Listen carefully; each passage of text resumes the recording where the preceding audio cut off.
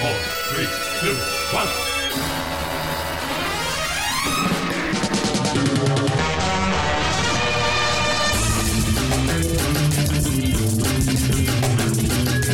Hey, welcome back to Optimism Vaccine. I'm Steve, and joining me this week, Adam Myros. It's very abnormal. I'm sure the people are surprised to hear my voice. And nobody saw it coming, man. It's a big swerve for everyone. But here's a swerve. What do you do when your Irishman fucks off back to Ireland? You get a guy named Colin. Colin's here. To quote the famous Lizzo, it's bad bitch o'clock, it's thick 30. I've been through a lot, but I'm still flirty. Let's check out these movies that were made in at least 30 years. You like that? That's This is a pretty wonder. good. We only bring them on like once a fucking year. Oh my God. Well, I mean, I'm glad we got you, Colin. I was a little bit worried about who we were going to get for a third man on this. And I was thinking it was either you or one of the random spam accounts that keeps adding me on Skype. So first of all, the big reveal is we're all a bunch of fucking boomers and we've been using Skype since like 2014. So we just haven't stopped using it, which is a poor decision. I promise it's not out of like a boomer mindset. It's coming purely from laziness. That's really all there is to say about it. But a cool thing is like now it used to be, like you'd get spam phone calls like, hey, your car's warranty or whatever, spam texts. You get little phishing things on social media. They finally made it to Skype. And I think the problem they're running into is that no one uses Skype. well, one, no one uses Skype, but assuming someone's using Skype, and it's fair that they're on this platform because if you're using Skype, you're dumb enough to like buy into whatever bullshit. But they're really bad at the whole naming thing. And I think that would be the easiest part is just like thinking of generic conventional names for these like, pretty 20-something-year-old women pictures that they've stolen. So I finally got one where I'm like, this is without question the best name I've ever seen for a person. And I know they're not real, but I want them to be. And I just want to invite them on the show. So I received a will you be my friend Skype message from a woman whose name is Jemima Lamp. It's like straight out of goddamn Anchorman. It's like fucking leaving through his kitchen cabinets. Jemima Lamp. I don't suppose you inquired whether or not Miss Lamp is available. Yeah. I know. I kind of just want to like message her back, or I mean, I say her. It's probably like a guy in like Zimbabwe, and just be like, "Hey, is this lamp ready to get turned on?" You like that? Is that a good opener? Yeah, Okay. that works for me. Okay. I mean, I think everyone here is hard enough to now talk about some movies. Yeah, that's right. good. So I recommend all of our listeners message Jemima Lamp looking for friends. Why not reactivate your Skype account? You haven't used it since 2011. It's time to dust it off. See, we were in 2011. We were using Google Hangouts, which is just been announced to be getting sunset. So good thing we moved on past that fucking glorious service. R.I.P. One day we'll get on Discord like normal people, but until then, Jemima Lamp. So, that being said, it is good that Colin's here because we're in the Colin zone, if you will.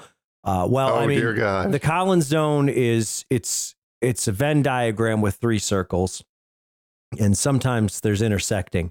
But you got the video game knowledge, you got the anime knowledge. And then you've got your traditional animation knowledge, which I guess we could put in anime if we want to just, do a regular 2 circle. Let's go with that. Animation, video games. Now, this definitely, unfortunately, there's no video game here, but this is some fucking animation that I was previously not aware of, which again is odd. So we're going to talk a little bit about The Thief and the Cobbler, which is not a movie that I knew existed. And in a lot of ways, it doesn't exist. There's a movie that was released in 1995 by Miramax called Arabian Nights. And apparently it was rightfully critically panned. Arabian Night. Arabian Night, just single. Yeah, the single night.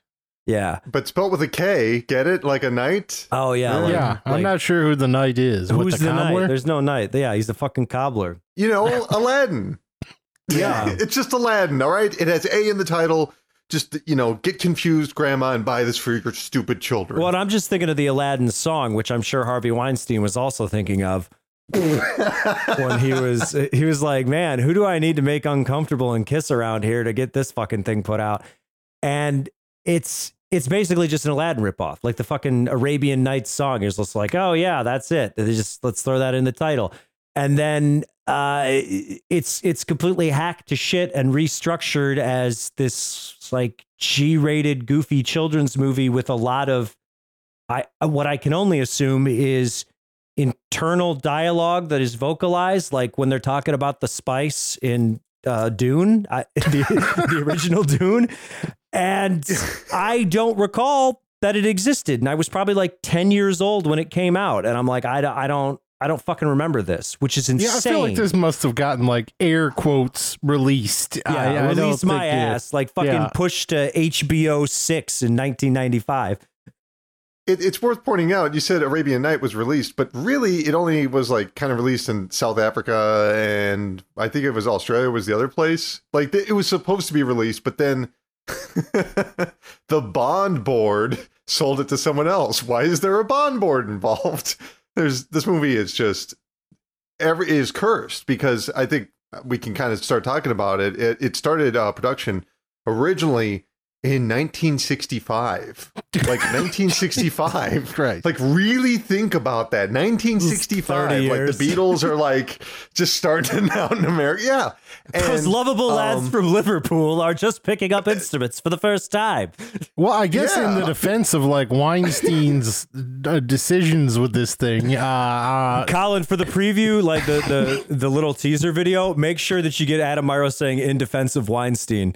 Oh, God damn it. So anyhow, the fact is that like looking at this in the context of 1995, you're going like, what the fuck is this? Like it shares absolutely, and I'm not even talking about the butchered version. I'm talking about the vision for the film. Like it is utterly foreign to like the landscape of what 90s animation was. It shares zero DNA. In America, yeah, but there were certainly like international areas that would have been like a lot more accepting of this style of movie, which I think is telling because it was released elsewhere before it came to America. Like you can almost see like squint and you're kind of like, oh yeah, I can kind of see like a Triplets of Belleville kind of vibe here. Well, you know? sure, but that didn't come out in 1995, man. I feel like there was a certain expectation, and that expectation was like scatting Robin Williams, and this ain't that. Like this ain't no Fern Gully. Yeah, I mean, there's a lot of people probably don't even know like who Richard Williams is or anything. And I always thought of him like I was aware of this movie. I'd never seen it, but I always think of Richard Williams as like the Roger Rabbit guy. And when you watch Thief and the Cobbler, that would not be immediately clear. It's a lot more almost informative to think of him as the Pink Panther guy, because this looks so much like that sort of stuff. Mm-hmm. Well, he's the thing about him is that he was mostly doing commercial work, and commercial work has way higher budget than like even movies. If you really take it to like seconds of animation to screen, way more expensive to do like a serial commercial, because you're going to play that thing like indefinitely. There's a reason why you're still seeing that goddamn bee talking to Scrooge, even though it's like stretched to shit. Like they're like, we spent a lot of goddamn money, we still haven't broken even. Oh man, greatest commercial of all time is like the Sears air conditioning commercial, which I feel like ran for 5 years after Sears had already filed for bankruptcy and ceased to exist. They bought the space, man. Just run it. I wonder like how far he got in on the Pink Panther stuff, because that was advertisement as well at some point, because it was like insulation advertisement, which is the most bizarre thing imaginable. It's like, what if we tried to talking cat in the wall? Yeah, we got to fucking market our insulation to children. What was I like fucking giving my dad advice on which insulation to put in for the new project out in the garage because the Pink Panther told me this brand was good? It's like, what the fuck is the purpose here? It's pretty cool too because it looks like cotton candy, but if you just touch it, like you're gonna fucking make your hands itch for like a week. Yeah, it probably the Pink Panther had more to do with that sort of fiberglass injury than anything else for children. Like, oh yeah. He was definitely a guy that he the more you read about him, he does not exist in his own time. Because like you look at the people that worked on this magnum opus, this Thief and the Cobbler thing he worked on since 1965. He wants to make his own Arabian Night movie because he grew up on the Arabian Nights. He's a Canadian, which is always dangerous because Canadians never let go of anything. Look at Dave Sims. And then he puts out this like, he gets all of these old artists together to help work on it. And like he was born, I don't remember when, like in the 30s, but like he's surrounded by golden age animators who were born in like 1904. Like, and he's telling them what to do. And be like, no, that's fucking wrong. Fix that. Like apparently he sucked to work with, just an absolute asshole. But he definitely was a perfectionist because you look at the animation and it's just like, wow, this gives me total vibes of like Fantasia or What's Opera Doc, or kind of like what an old man's idea of achievement is, kind of. I mean, it is dated, you can't help it, but that's Richard Williams. That's who he is. That he's basically just an admin that wanted to make a real movie. And in the 60s and the 70s, and especially the 80s, like that's just not what animation was interested in. It was about selling commercials. It was about, you know, how cheap can we do this? UPA, you know, like you were talking about Pink Panther or what's that? Gerald McBoing Boing, like really cheap stuff, you know, Jetsons, Flintstones, Hanna-Barbera. Don't let Yogi move his arms at all. Just have his head twist around. Well, it was all gone. Like it was completely dead in North America at a certain point in the late 80s. Like you couldn't hire like a local industry sword if you wanted to, because it was just like the industry was. I think Filmation was the last like major North American like animation studio at the time, especially for sort of that sort of quick put out work, and it closed what, like mid late 80s. It was entirely exported mostly to Japan and Korea, you know.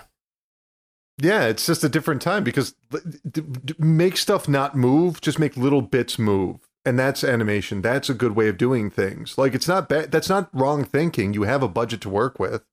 And otherwise you make a movie for 30 fucking years and nobody sees it and then it gets butchered. Well, I mean, you could say he's hard to work with, he's cantankerous, but that's like the story of every respected animator. It's like, I don't think you can do that's true. This work without being like a distant asshole who demands perfection at every turn. It's like hand in hand with excellent animation. There's like no other way to approach it, unfortunately. Walt Disney's not a nice guy? Or no, it turns out not so much. But okay, so here's my question for you, Colin. He's working on this for 30 years, and he works on Who Framed Roger Rabbit, right? And then I guess he did a little bit of so then he does Who Framed Roger Rabbit, and then he just continues to work on this project. Or didn't someone at some point give him some money to finish this fucking thing, and he just didn't? No, that's the entire story, though, is it's people continuously giving him money to see parts of the movie, like international people being like, here's $100,000, I want to see that scene. And he'll still go over budget, and he'll still go over time. And then by the time he does Who Framed Roger Rabbit, because Spielberg's, you know, he's a nerd. He loves animation. So, of course, he's in Hollywood. He's definitely seen clips, because this is one of those movies where, you know, wink, wink, never released. But, like, come on, there were copies everywhere if you knew where to look. And even on VHS tapes and things like that. So Spielberg said, you work on Who Framed Roger Rabbit. I'm going to get you a deal to work on this movie that you've been working on for 30 years with like a real budget. He says, awesome. So he goes to Warner Brothers. Warner Brothers says yes. Warner Brothers has a ton of deals with Spielberg, with Tiny Toons and, you know, the entire empire. And then before you know it, comes the bond board. What is it? The completion bond board? You guys probably know more about this than I do. I have no idea what that is. You just made that up. No, it's real. He had to sign a deal where they said, if this movie isn't finished by so-and-so date, we're taking it from your ass. Okay, so basically the studio deal is we're giving you X amount of dollars, but we expect you to deliver this product by this date. And if you don't, then we retain the right to take over ownership of it. And he was like, yeah, sure. Which seems like a dumb move on his part as a guy who like habitually for 30 years didn't finish things on budget or on time. I don't know if I would be like, I'm going to hedge my life's work on my ability to gain time management skills for the first time.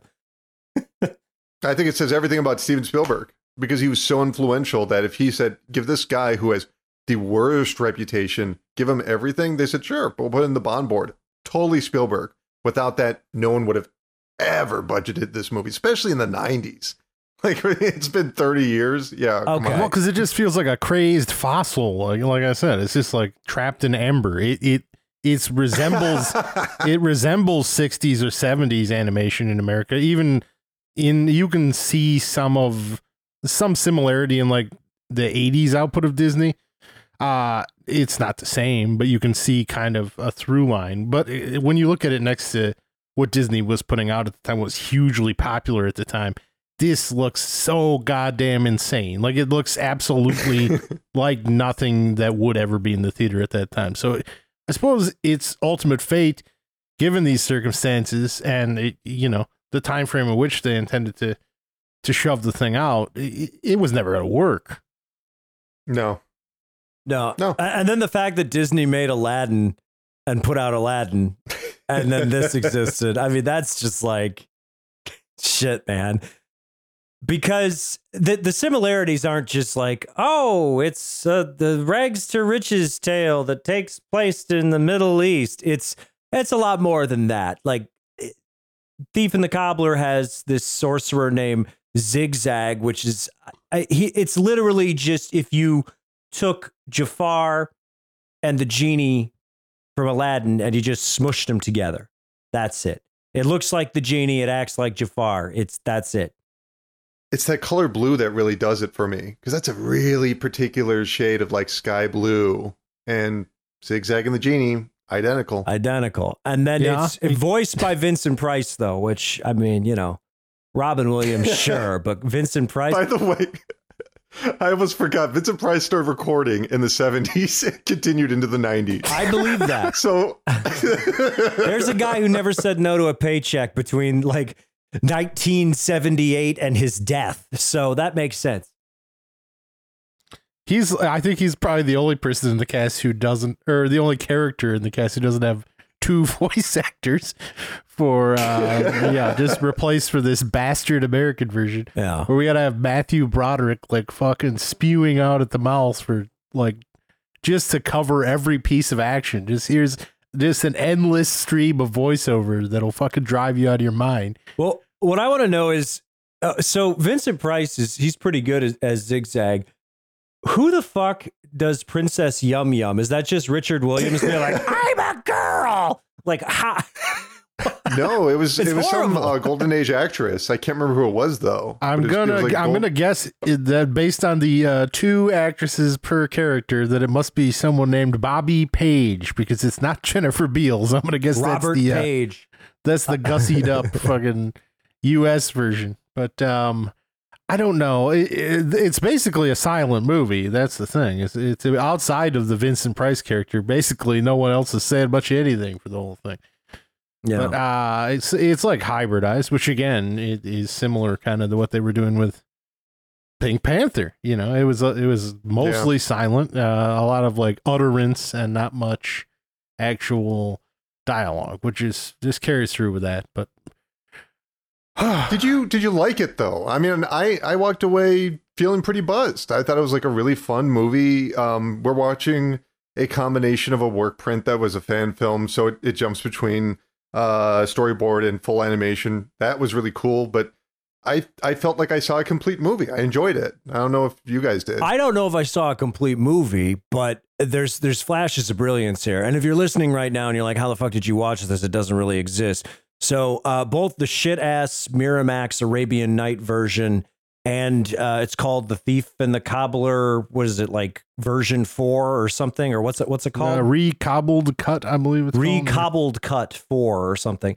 Yeah. We can link it in the description. But oh yeah, you can just watch this on YouTube. It's just out there. It's the director. He didn't put it together, but it's got his blessing, so it's the closest thing you're going to get. And this is, I mean, it's the finished animation. It's partially finished animation. It's sketches. It just kind of oscillates between finished footage and scenes to work print stuff to these. Sometimes it literally is just like a still frame that looks like it's drawn in crayon, and it's all over the place. Plus, the movie itself kind of moves at this. It's got a bizarre wavelength that it's on to begin with, and yes. I'm guessing this doesn't make an appearance in Arabian Night, but the other thing is it plays like a very traditionally animated, kind of silent Pink Panther-y kids movie, but then all of a sudden it gets relentlessly violent and extremely horny at the drop of a hat, to the point where, like, I don't know, the king, who not only does his daughter look like Princess Jasmine from Aladdin, fuck Aladdin, exactly. But the king looks exactly like the king. Aladdin. Yes, he does. That's the big takeaway. Like, they didn't even try. They didn't even try to Disney was just like, no, fuck it. Let's just do. We're just going to do this, but it's our way. This guy's never going to finish this fucking thing. Let's just steal it wholesale. Just steal it wholesale. Even things they didn't need to change. Like, how hard would it have been to not make the king look like the king? Oh, no. That's too much. Okay. But guys, think about it. And I'm serious here. Like, the people that worked on Aladdin, I mean, the Disney Corporation, fuck them. Fuck them to hell. But the people that worked on those cartoons, they gave a shit. And they probably were like, God damn it, I wish this movie would come out, and it's never going to come out. I want people to know about it. I want to do something. I'm sure it came from a good place. Like, the Disney Corporation is awful. I'll give no debate here. But, you know, I feel like they just wanted to take what was there and share it with the world. I don't know. No, that's ridiculous, because they're not sharing it with the world. They're just taking it and claiming it as their own. This would be like me going like, well, the universally beloved podcast Reply All has ceased to exist as of like a month ago or something.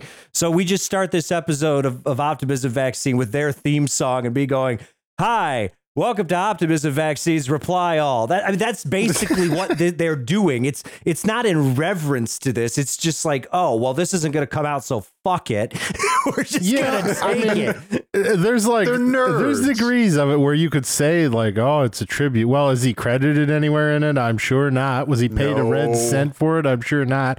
Also, it's the thing about Aladdin is, regardless of its originality or what have you, the fucking movie's terrible. It sucks. It's like impossible to watch. Yeah, I don't know. Do you really fucking love like Robin Williams just like on 10 tons of coke, just like completely running roughshod over any semblance of a film? Because it's not good. It does not hold up at all. No. And yeah, and again, it doesn't have the violence. It doesn't have the horniness. Like we have in Thief and the Cobbler, there's this barbarian horde called the One Eyes, and we get to watch a guy with like arrows sticking through him, like struggle to get away from them. There's a scene pretty early on in the movie where they bring like a tent, and Zigzag is just like, hey, I got a tent full of hose for you.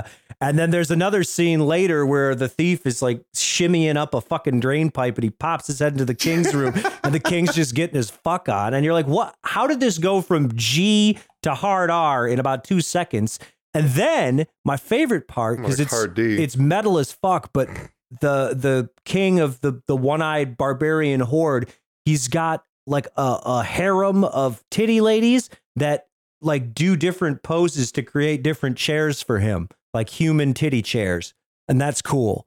But just cool. Another reason, like aside from the fact that there's like 30 years of different animation styles, it was never finished. It didn't look like anything that was going on in the 80s or 90s, really. There's no way this could have been released, because Warner Brothers would have taken one look at this and be like, you got to get rid of the titty stuff. But the blackface is still fine at this point. We could still do that caricature, I suppose. Sure, that was okay back then. But the titties got to go. They got to go. Because otherwise it's a totally normal kids movie. But then you're just like, there's like spurts of blood at one point. You're like, Jesus Christ. What? Yeah, but I don't want people to misunderstand if they haven't seen the movie. This is, I think, at lengths, because we're talking about the thief and the cobbler. And a lot of scenes with the cobbler do kind of rotate around what we've been talking about, but the thief is this like conniving evil being that just wants to snatch not an evil being, I take that back, almost like an aloof being that almost helplessly snatches everything, can't help it, can't That's a get compulsion. It out of the system. He just has to steal everything, yes. whether it's of value or not. Yeah, it's so fun. It's what a great character. I love it because this character will see something and just decide, I want to get that thing, and that is a perfect pitch for a cartoon. Yeah. I like how he's my favorite part of his character is he's always got flies buzzing around his head because he smells like shit because he doesn't take baths because he's just always walking around stealing shit. Yeah, and then just going back to the animation style and everything, the thief stuff is where you really see the animation style shine and just how supremely talented the people who worked on this were, because like everyone in this movie has their own style of like movement and just a look about them, and everyone just kind of like floats and flows, and every single facial expression and just subtle movement, it all ties back to who the character is and their personality and what they do, and it really is a masterclass, which is a shame that this is like 40% done as a movie, if that. Because there's moments where you just see the unrealized potential. You're like, God damn it. Like you will see some of the best animation of all time in this movie. Oh yeah. Like the chase scene when the thief grabs the princess's shoe and then the cobbler like chases him through this insane MC Escher nightmare scenario. It's unbelievable to watch and to think like, oh my gosh, that could have been on a big screen if this guy could have gotten this damn thing done. It's really unbelievable. One thing we should talk about, because in case maybe a listener doesn't understand, when you draw a cartoon, there's a couple of different ways you can do it, and because everything is dependent on 24 frames a second, like it follows film stock or whatever the term is, and so if you're on threes, that means that you're drawing 8 drawings a second, so 24 frames because you're holding a drawing, for 3 of those frames. So most of the stuff you're watching on TV, that's drawn on 2s. So, it's 16 drawings a second. He wanted to draw 1s. Yeah. And he did draw 1s. And that's it no longer functions.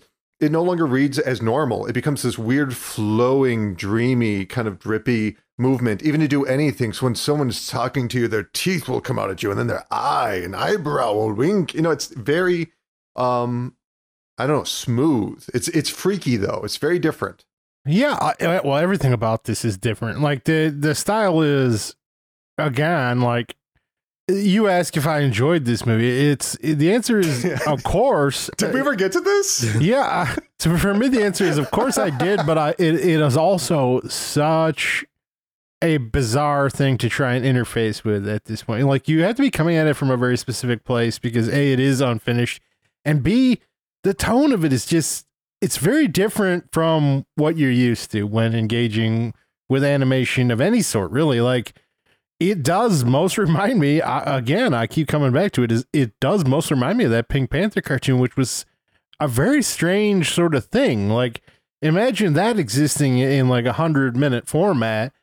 It can be at times kind of meandering. It is its own thing at every time. Like, that's like, the style of this is very beholden to traditional, like early 20th century squash and stretch principles. It has that sort of lush style to it that you just did not see really post 60s, honestly, I would say. It combines it with this very distinct, like, you can tell Richard Williams is beyond animation really also into design. Like, there is so much of this that is really sings because of character design and set design, which you might not think of in animation, but it surely exists. And this, it feels very mid-century, kind of like Bauhaus, very graphical.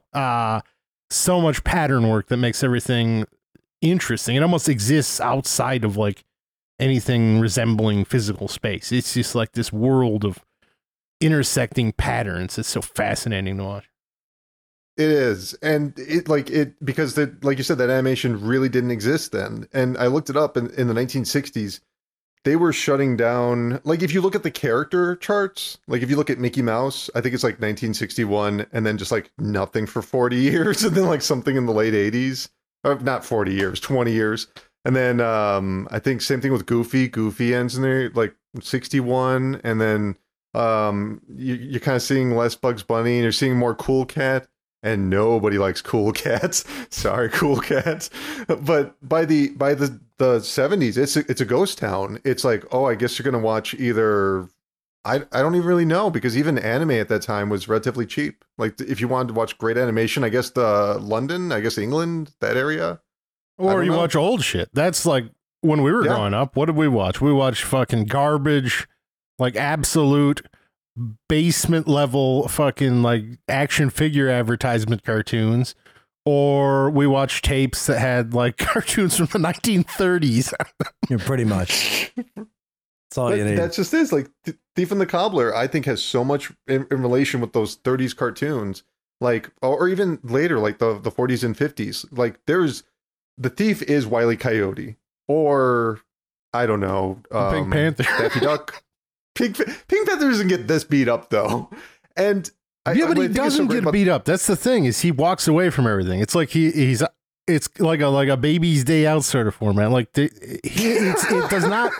It's not a Looney Tune. Like the thief does not get smashed up. He's like the sort of like untouchable. Everything that's happening to him, he's like flying around. All this chaos is happening, and he's just kind of like walking right through it, just barely missing harm. It's a very specific type of character that does not really. It's not reminiscent of like a Looney Tune to me, because there's no violence that occurred upon him, you know. Mm-hmm. And Tack, of course, the cobbler, is just smiling and nodding the entire movie. One cool thing about Tack, he's a cobbler, so he has these 2 nails sticking out of his mouth, you know, the entire time, you know, like because he's working on shoes, almost like they're sticking out of his mouth. Yeah, the little tacks. Oh, that's true. these little nails they put in shoes. I don't recall the name at this point, but they swing around his mouth, and so they will be a frown, or they'll swing up and they'll become his smile, and it's just like, what a fun idea. That takes so much work, and yet that's exactly what he wanted to make on ones. Insane. 24 drawings a second to see this smile. And there's even a moment where he takes an old woman's glasses. She's wearing them wrong, so she can't quite see where she's going. And he flips them upside down, puts her over her eyes. And it's just a really sweet moment. There's a lot of sweet moments in here. But yes, the one eyes and the lady bed, and also the giant war machine that tries to kill everyone at the end. Very cool. Yeah, it is cool. That's where I guess I'm a little like, I wish I knew what this was supposed to look like at times. Like when the thief is being launched all through this war machine, everything is red. The character isn't that highlighted, really. It's not impossible to follow, but the quality is not great. And the color grading is like, is this his vision? Is this what this was ever supposed to look like? And I don't know. It's hard to say, and that's a fucking shame. Yeah, it really is. I guess it was. You know, he left notes, and they took the notes, and he was alive until like a few years ago. So I think we're pretty safe for the most part, even though he says he never watched the recobbled cut. Well, like, I mean, it's not like there's any real restoration done to the footage in the recobbled cut. It's there. It's a wonderful resource that it's been compiled, but the quality is the quality is the quality. No one has reanimated anything. It is what exists is what's there. And again, whether the final coloring treatment was done on some of those final scenes, or whether it was the intended final product, it's just impossible to say. It feels like probably not to me. Like looking at it, I'm like, it could just be that it's low res, it's bad quality print, and there's like some color bleeding going on. But to me, with how stark everything is in this, there's nothing in the first act of this that's a lot more complete, that feels at all illegible at any point. And then the finale is kind of muddy. I still think it's fucking cool as shit, but it's muddy. Should we spoil it? Should we just say what happens? Because I think Jack will probably stop listening now, Jack, from the podcast, because I'll say the ending kind of reminded me of Doctor Strange. the Marvel movie where you think there's going to be a big fight scene when in fact there is none. It's the one man who remembers the finale of Doctor Strange. It's a good movie. It was fun. It's like the only one I really liked the past few years. No, we gotta send you to the podcast gulag now because you said you like fucking Doctor Strange. I still haven't seen the sequel, but I've heard good things. I could not tell you what the ending of that movie is. I don't think. Oh, he says Dormammu. Remember that was like a meme or something. Dormammu. Yeah, he doesn't fight him. He creates a puzzle. So every time he gets struck down, he just reappears and it creates an infinite loop. It was thoughtful. And what happens in this movie is Tack, instead of going out there and beating people up, he just like throws a tack or something, and then a horse steps on it, and then it freaks out and it crashes into the big war machine, and then this big thing swings down and takes out like 50 guys, that shoots arrows that takes out 50 guys, and it just goes on, and this big like splash of violence, and Tack didn't do anything. It's really great. Yeah, I mean, it's a really fun movie, and just to echo what we've been saying, like, if you're listening right now, it's on YouTube. It's linked in the description. It's fucking great, man. It's a really interesting look. If you have any interest in animation or the history of animation or just insane projects from obsessive people who spend decades working on something, you could do a lot worse than this. Let me tell you. Yeah, you almost have to see it if you're an animation person. Like I was talking to Colin before the podcast. Like the one thing that I would say about this is, I'm talking about how foreign it felt in the 90s. It feels a lot less foreign today. Like not only is it really beholden and informed by animation's past, you can see that this thing made its way into like Cal Arts. Like there's this very distinct sort of graphic style that made its way into Flash animation and what kind of became the dominant form of television animation in, I'll say, the last 20 years. And one of those guys is like Genndy Tartakovsky, and there's like, you can't watch like Samurai Jack and not be like, oh, this guy's seen this fucking thing. yeah. That's the weirdest thing. Is like, here's this movie that was never really released. I mean, at least released in the way it should have been. And for whatever, it just still left this insane impression on so many different animators and animation studios. The fact that, like, yeah, again, Disney ripped it off wholesale. Samurai Jack, good God, if you ever like that show, just fucking look at this. Like this, you have to see this, basically. You have to see it. There's no outlines on the characters, I guess is what we're saying. Like, because there's black outlines on characters like Simpsons and Flintstones and all that stuff. He didn't do any outlines, which is crazy when you look at the fucking backgrounds. Like, it's insane because he's just doing. It just feels like a dream at points because the logic is just so flowy, and I think everyone would like to watch it. I don't know if people would like to rewatch it. I'm someone who would like to rewatch it. I enjoyed it enough, but I assume most people will be like, that was weird. I feel like I'd rewatch a cut, like, as we'll get into the next film. Maybe it's not that important to me that I can follow the plot wholesale. It's just, it's fine and well for me if they just put out a cut that's still missing all the shit that's not done, but also does not include any of the fucking Miramax horseshit narration. That would be the ideal thing for me to watch, because it'd probably be like, 60 to 70 minutes long and just a joy to look at. Mm-hmm. We really can't go on until we forget to talk about the final scene where the cobbler finally speaks. Did that make anyone else just laugh out loud and just go like, what the fuck was that? Again, I choose to believe that it's just the fucking director just squeaking out a voice here. There's no way like, that's... I also love you. Okay. No, Steve. According to the Wikipedia, it's Sean Connery. I refuse to believe that for even a second. The cobbler just goes, I love you. Like when people... Sean Connery after being drugged and like kidnapped. It's like when your dog is like barking and kind of yawning at the same time. It's like, see, it's in my name, bro. You're like, no, your dog's just yawning. Unbelievable. Oh. All right. Well, hey, did you know that there's, in the world of animation, there's not one, but two projects that took their respective animator roughly 3 to 4 decades to finally finish?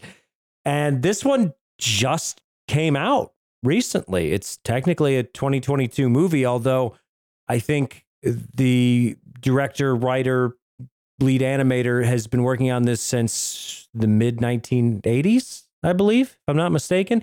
And that's Mad God, which you can stream on Shudder if you're one of the people that has Shudder. Who knows? Or you can sign up for a free trial. Whatever you want to do. Now, whereas Thief and the Cobbler is a movie that is primarily for children that just happens to have some weird titty violence stuff, this is all titty violence. This is one of the goopiest movies you will ever see. It is basically a long form death metal video done in stop motion and mixed media. Also, I had flashbacks to the Push It music video from Static X. Myros, is that fair enough? It's true. Yeah, that fits big time. Yeah. So all my new metal heads out there gonna appreciate this one. It's a fucking trip, man. This is one where it's really miraculous what this guy does with stop motion animation, and there's some real passion, but also some desperation behind what he's doing, because I believe the story goes that he's done a bunch of stop motion stuff in Hollywood for a long time, and he did a little bit of work on Jurassic Park. But when he was working on Jurassic Park, he saw what they were doing with CGI. And I mean, shit, original Jurassic Park, that CG still looks better than most things. And he was kind of like, well, fuck, I'm in trouble. Like, what I do is going to cease to exist. And he continued to work on this long gestating project. And I think it's been like portions of it have been released, little nuggets of it over the years. But finally, it got pulled together as Mad God. And it is pure, just searing nihilism on the screen. Basically, it is a kind of a post-apocalyptic world, but it's fucking insane because all the little creatures that exist in the post-apocalyptic world, it's just bleak and it's barren, and there's just a constant pecking order of things destroying other things, and then you get to bear witness to that. No life has any real value except to destroy more life. It's great. It's the feel-good movie of 2022 and a wonderful reflection of our times. I mean, they're always creating shit, I guess. It's just like this. This is like a movie about like infernal, like useless cycles. Like, it's just like, oh, let's build something and use it to fucking haphazardly slaughter whatever was building it in the first place. It's just such a bizarre, like, secular thing that it reads mainly as like just kind of a descent through hell. And if you don't try and read much more into it than that, then you're in good shape. To me, it's about like man's compulsion to create and destroy, and how those come into conflict, and how that is like impossible to resolve, and it just keeps fucking spinning and spinning. And that could probably, for some people, are like, well, I can't watch this cycle go over and over again like 4 times in 80 minutes without going insane. But just fucking the futility of existence. It's fun. We have fun here on Optimus the Vaccine. I just say, like, just fucking head on down to the dispensary and fire one up and just enjoy the fucking show, because Jesus Christ, this thing looks so incredible. Yeah, it really is. It's something to behold. Like, as far as stop motion goes, this is about as good as it gets. And considering the heavy hitters in that realm, I was not expecting this to be as incredible as it is. But there's really, I think the thing where it shines is it does a lot of mixed media stuff. Some works better than others, where the stop motion kind of intermingles with live action and other bits. But even when all that's going on, it's all about the texture here, man, because it's not just how the things are moving, but just the goopiness, the griminess, the dustiness, the fuzziness of everything. There's so much texture in this movie, and it's pure eye candy. And also it's wonderful because you're watching something or you're like, this is the most amazing thing I've ever seen. but also it's just like the most amazing thing you've ever seen is like, what if a dinosaur fish was taking a wet fart shit and then a little guy made out of hair wiped his ass with a mop and then got stomped into a bloody pulp pile? And you're like, yeah, that was gorgeous. I love that. Just, I could watch that out of loop. It's the sort of movie that makes you understand like what goes into directing animation to an extent. Like it's super informative on that. Like this isn't just some static thing of a guy moving a clay figure around. It's like, it's everything in it is so goddamn labor intensive. I can't even fathom the amount of work that would go into like just 30 seconds of this fucking thing. Like just the texture in creating it in the first place, the lighting that makes that texture look so goddamn disgusting. And the just framing, everything is this has like intense cinematography. Like everything's framed immaculately. There's a sequence, and if the listener has not seen the movie, I guess basically it starts with a character known as the Assassin, who like visits the hellscape of the Mad God world or whatever you want to call it. But there's this one scene like you were talking about with the lighting where the character enters the room and the camera backs out and then kind of like pans to the left with all of this lighting because it's a dim room and he's holding a flashlight, and it's just like, Jesus, how long did that take? Like, how many weeks, how many months, just that one shot? Because you see everything. He doesn't cheat. That's probably the best thing about this movie is the set design for a lot of these areas and the way that he interacts with them.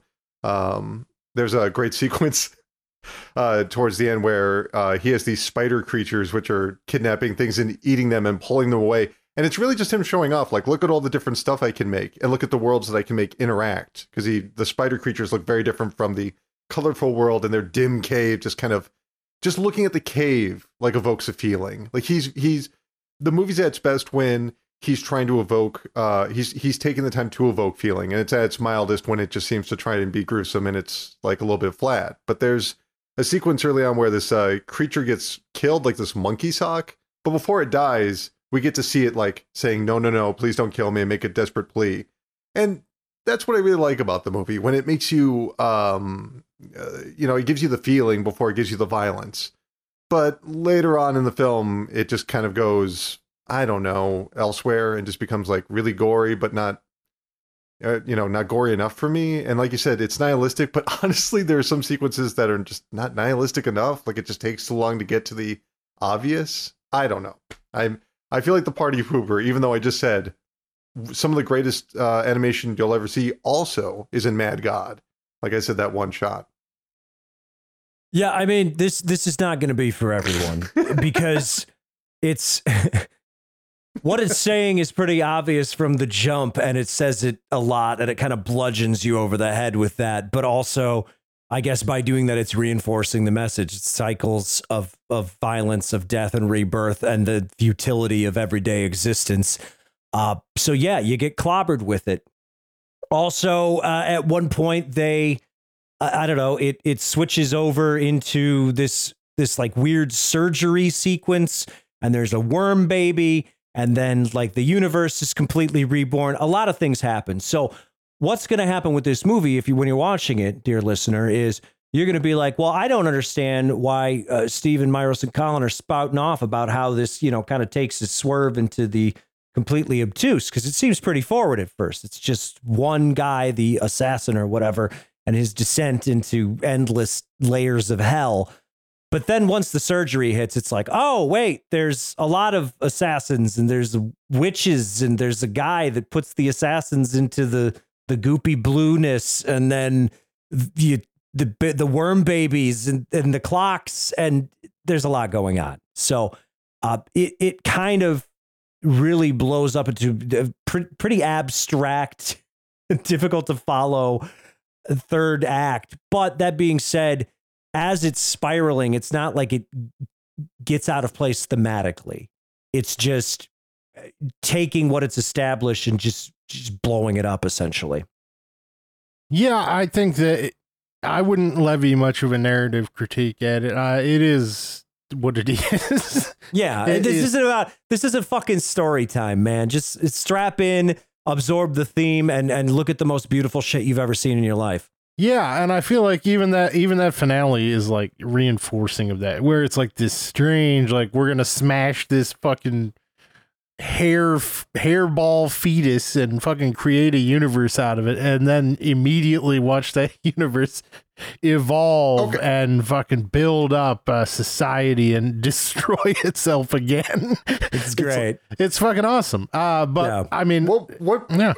What was the plot? What was the plot element? What was the point of the two guys hitting each other with the shovels and the guy coming out and saying, you quit hitting each other with the shovel? What did that really do for you? Do you even remember that scene? Yeah. Like, that's what the Rancors. Yeah, monkey Rancor guys. Were you really thinking about it? Were you hanging on to it after you saw the movie, or were you just kind of like, huh, what? Okay, I guess the assassin doesn't do anything. All right.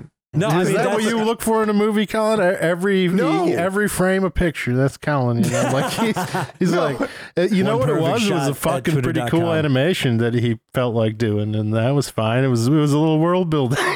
Yeah. Sometimes your little poo digging minions, you got to give them a little zap. You know, that's just how it goes. That's how it is. The first third is great. The first third is amazing.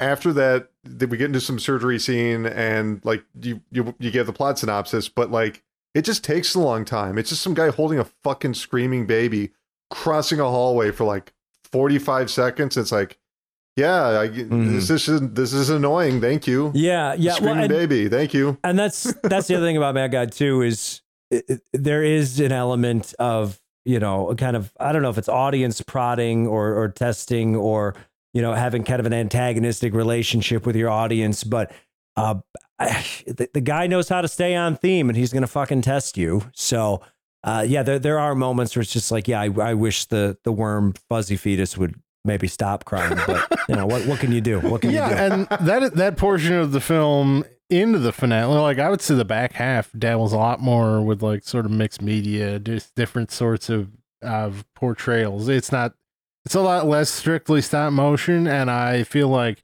this stop motion looks so fucking incredible every time we're just like showing a person doing something. I'm like, let's not. I don't want to watch this. I'm immediately like, no, people, get the people out of here. You didn't like that Z-grade scene where she hands over the baby and it just looks like, I don't know, your fucking nephew made it for $15 on his 2009 iMac? Like, what the fuck was that? Listen, man, sometimes you gotta kickstart the little bits here, and then, you know, that's fine. That's fine.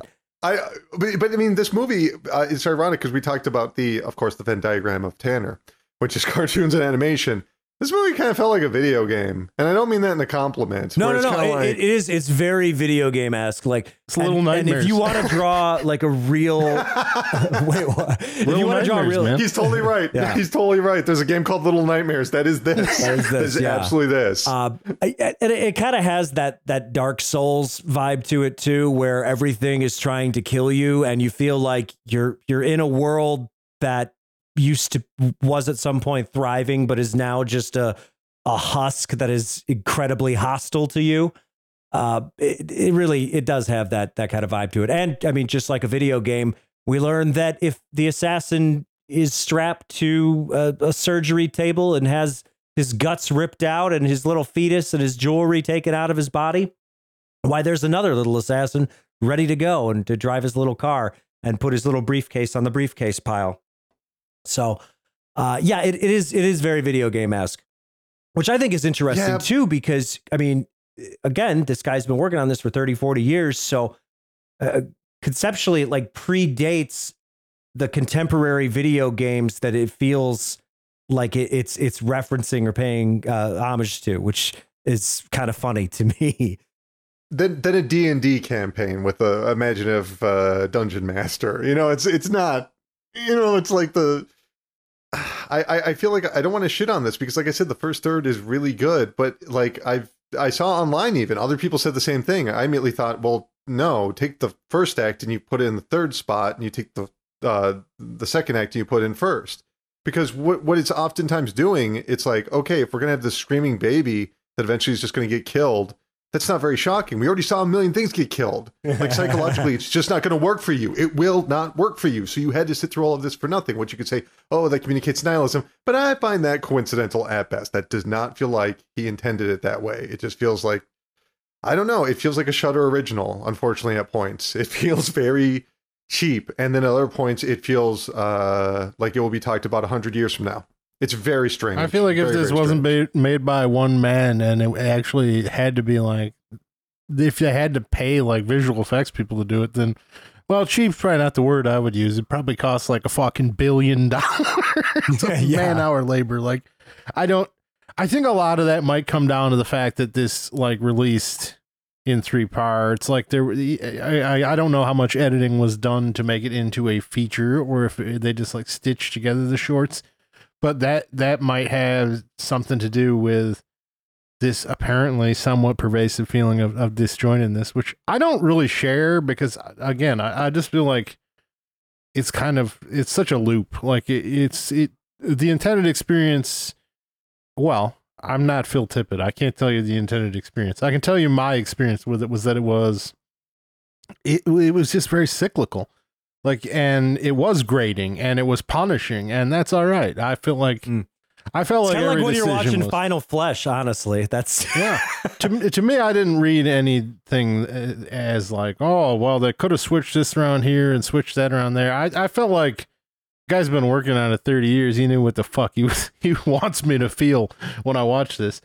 But who the fuck's to say? But I suppose when we compare it to something like Little Nightmares or even like, your Limbos or your various video games, I think it's important to note that Mad God was like the first portion of Mad God was publicly released before any of those games existed. So they probably more. I mean, obviously we're talking about how this predates video games really as a pervasive cultural force in general, or largely, or certainly to anything that could be fucking visually compared to this. But even the stuff that feels almost directly related to this is probably directly inspired by this rather than vice versa. Yeah, and part of the video gaminess of it too is I think it's the feeling of perpetual forward motion, which is a very video game thing. Like you're always progressing, you're always going somewhere, and that's what this movie does. Is we follow the assassin character, like someone's always going, or even when it switches over to the noodle fingers plague doctor. It's constant forward motion. Yeah, so, but just don't expect like satisfaction. There is no satisfaction. There's no satisfaction. Like, there is only what pain. What happens to the second assassin? And there is the death of the universe. Like you asked, like what happens to the second assassin? He just kind of goes down that looping endless staircase, and then he's just not the movie anymore. He's just gone.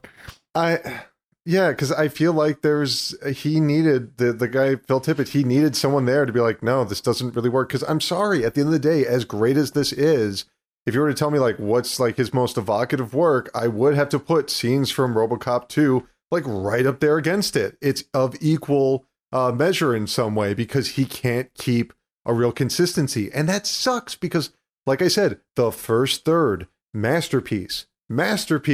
I mean, there's points where if you're an artist, you'll really admire when these creatures are being electrified and shitting their pants so much that this thing below it's just eating all the shit.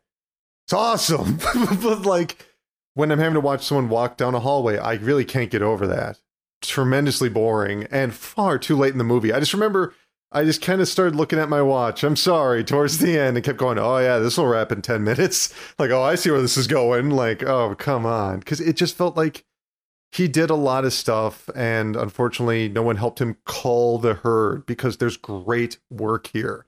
I just don't need any of this live action. I think if he had someone standing next to him, like a producer, an editor, someone, a studio stepping in, I don't think you'd have any of this. They'd be like, right. Wait, you just spent $60 million on 10 frames, and now we're gonna take this to a Best Buy that's been abandoned for 10 years in Modesto, and we're just gonna shoot everything out of green screen and fuck it. Because that's what they do now. So yeah, you're right. Well, I mean, I think you could take the same lesson from both of these movies. Neither one was made by like someone with a great deal of filmmaking experience. They're both made by visual artists who obsessed over work for 30 fucking years and were probably at no point ever remotely like happy with the end result. So it might neither one, they both might at times feel aimless and not quite narratively complete or satisfying. And it's probably because they're not really made by people who are concerned with that. They're made by people who are concerned with craft. And these are both like just brilliant examples of craft. Just like Screaming Mad George and the Guyver. Okay. Well, I would want to bring up one thing about Mad God, though, because I don't.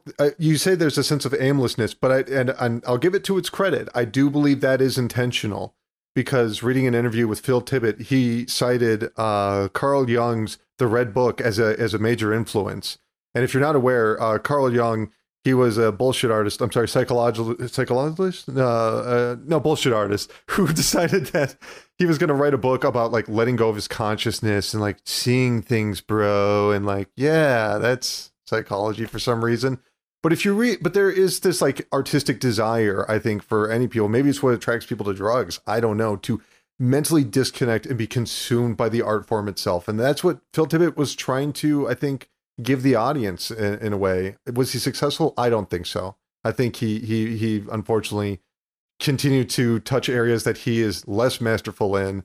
And unfortunately, that is sometimes it looks like a CDI game. And you just got to smile and nod and say, okay, Uncle Tippett. It was funny when that one evil scientist was wearing a yarmulke for no reason, though. Yeah. That was like a nice touch. Like, oh, all right, he still celebrates. He knows who he is. That's cool. right. All Shabbat right. shalom, bro. All right. Well, hey, we got to wrap things up. So, Colin, what are you putting over this week? Oh, Jesus. Okay, wow. All right, back-to-back Colin segments right here. I just, if you like the sound of my voice, well, too bad, because I think I'm only doing this at the moment. But I just watched all of the mysterious animated sitcom Sammy. And if you're like, I've never heard of Sammy, well, that's because it never really released.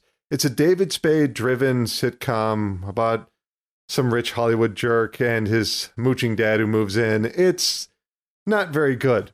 But you're supposed to put something over. But it is animated by, I'm sorry, the name escapes me, but it was a lot of people that used to work at Klasky Csupo, and they worked on other shows like Men in Black and Real Ghostbusters, and I think did a lot of really good animation in the early days of, early 2000s, late 90s, early 2000s. And I think Sammy looks great because it also is character designed by Everett Peck, the guy who made Duckman. And it looks just really nice. And also it has Andy Dick as a voice actor. So if you're a fan of American Dad and you're like, I wonder if they actually hired Andy Dick, would he be a good voice actor? The answer is yeah. It's really good. It's weird. I'm going to guess if you're a fan of American Dad, you're not listening to Optimism Banks. No. This is how you know Colin's on the show. This is the Colin brand. The Colin brand is American Dad, Duckman, and Andy Dick stuff that none of us don't even know. Duckman is, in my mind, the show I shut off after the critic was over. All right, Marios, what are you putting over this week? I'm going to stay right on brand by saying that I have not watched a single goddamn movie since we last recorded, and I'm going to put over... the thing about Phil Tippett is when he saw that crashing wave of CGI coming to wreck his career, he's not the sort of guy who was like, well, I guess I'll just make a Primus video every 5 years or something and call it a day. No, he chased the CGI. He chased it. And so I'm going to put over the film where you're going to see his finest effects work. The Haunting. Just a masterclass in shit CGI. So why not check out 1999's The Haunting? It's terrible. I'm a little bit concerned that you guys are missing the point of putting something over. But that being said, this week, earlier I Sammy's said on YouTube, by the way, and it is good. So everyone go watch Sammy. You'll like it. It's just that David Spade doesn't know how to voice act for the first 5 episodes for some reason. But it's good. It's on YouTube. David Spade and Andy Dick. This is that's the this is what our audience loves. Have you guys tried McDonald's? This shit's amazing. Well, earlier on this show, I compared Mad God to a little movie called Final Flesh and the bizarre looping cycles of nihilism and strangeness that is that movie. And we did an episode on it. Jack loves it. I think his wife loved it even more. And it just got released on Blu-ray, which is weird. Who was asking for that? I'll tell you who was asking for that. All the Optimism Vaccine fans who listened to that episode were pounding their fucking fists on their desks saying, give us our Final Flesh. So you can see that in glorious high definition, which, sure, why not? So check out Final Flesh. And if you haven't listened to our Final Flesh episode yet, go back in the archives. It's there. It's great. And hey, you know what else you can do? You can look at the description of this very episode you are listening to right now. And not only will you find a link to the best composite version of The Thief and the Cobbler, but you will see another link where you can go to our Patreon and you can give us money. How much fun would that be? We just provided you with The Thief and the Cobbler. We got some new patrons. I got to send shit out. I'm sorry. There's been some delays. I've been traveling a bunch for work. I got to go to fucking Saskatoon tomorrow. I fly out tomorrow morning to go to Saskatoon. Who the fuck goes to Saskatoon? Me and no one else. So anyways, your stuff's coming in the mail. I promise it will arrive before your Hong Kong rescue orders. So, well, we got to get Jack cracking on that. Yeah, we do got to get Jack. So anyways, yeah, if you subscribe at any level to our Patreon, whether it's $3, $5, $25, whatever, I will send you a movie from my personal collection in the mail. It could be anything, DVD, Blu-ray, box set. I got all kinds of shit. So that my shit is going to become your shit. How nice is that for you? And in addition to that, at higher levels, $5 levels, you get shout out on the show. You get additional perks, and you can go all the way up to $25 where you get to tell us what the fuck you want us to do on a show. How crazy is that? So if you're like, gee whiz, I really wish Optimism Vaccine would cover the work of Andy Dick. Boy, I just need I need a Dick retrospective in my life. That dream can be realized simply by giving us $25. Whereas Mario's shaking his head, he's like, it's gonna fucking cost you more than that. No, I was gonna say that they might as well save their money. We'll probably just end up fucking doing it anyway. Eventually, you do a podcast long enough, you eventually end up in fucking Andy Dick movies. It's just like, oh yeah, like a monkey could write Tolstoy if you gave him 1,000,000 years in a typewriter. That's like us with podcasting. We eventually get to Andy Dick. So yeah, anyways, if you give us money at any level, in addition to the free movie, you also get access to a bunch of exclusive podcast material and exclusive written material from Optimism Vaccine. We're going to do another Patreon exclusive episode soon, so you look forward to that. A lot of stuff coming down the pipeline. So yeah, please give us money. We need money. It's Steve, you did mention shout outs. Let's real quick mention Paula, CWW, Dustin, Evan, and Ryan. Thank you for your support. Oh, thank you. Thank you for your service. Saluting right now. Also, shout out to all my $3 homies. You're doing the Lord's work too. We love you. Yeah, so I guess with that, we'll be back next week and add my girl Jemima Lamp on Skype.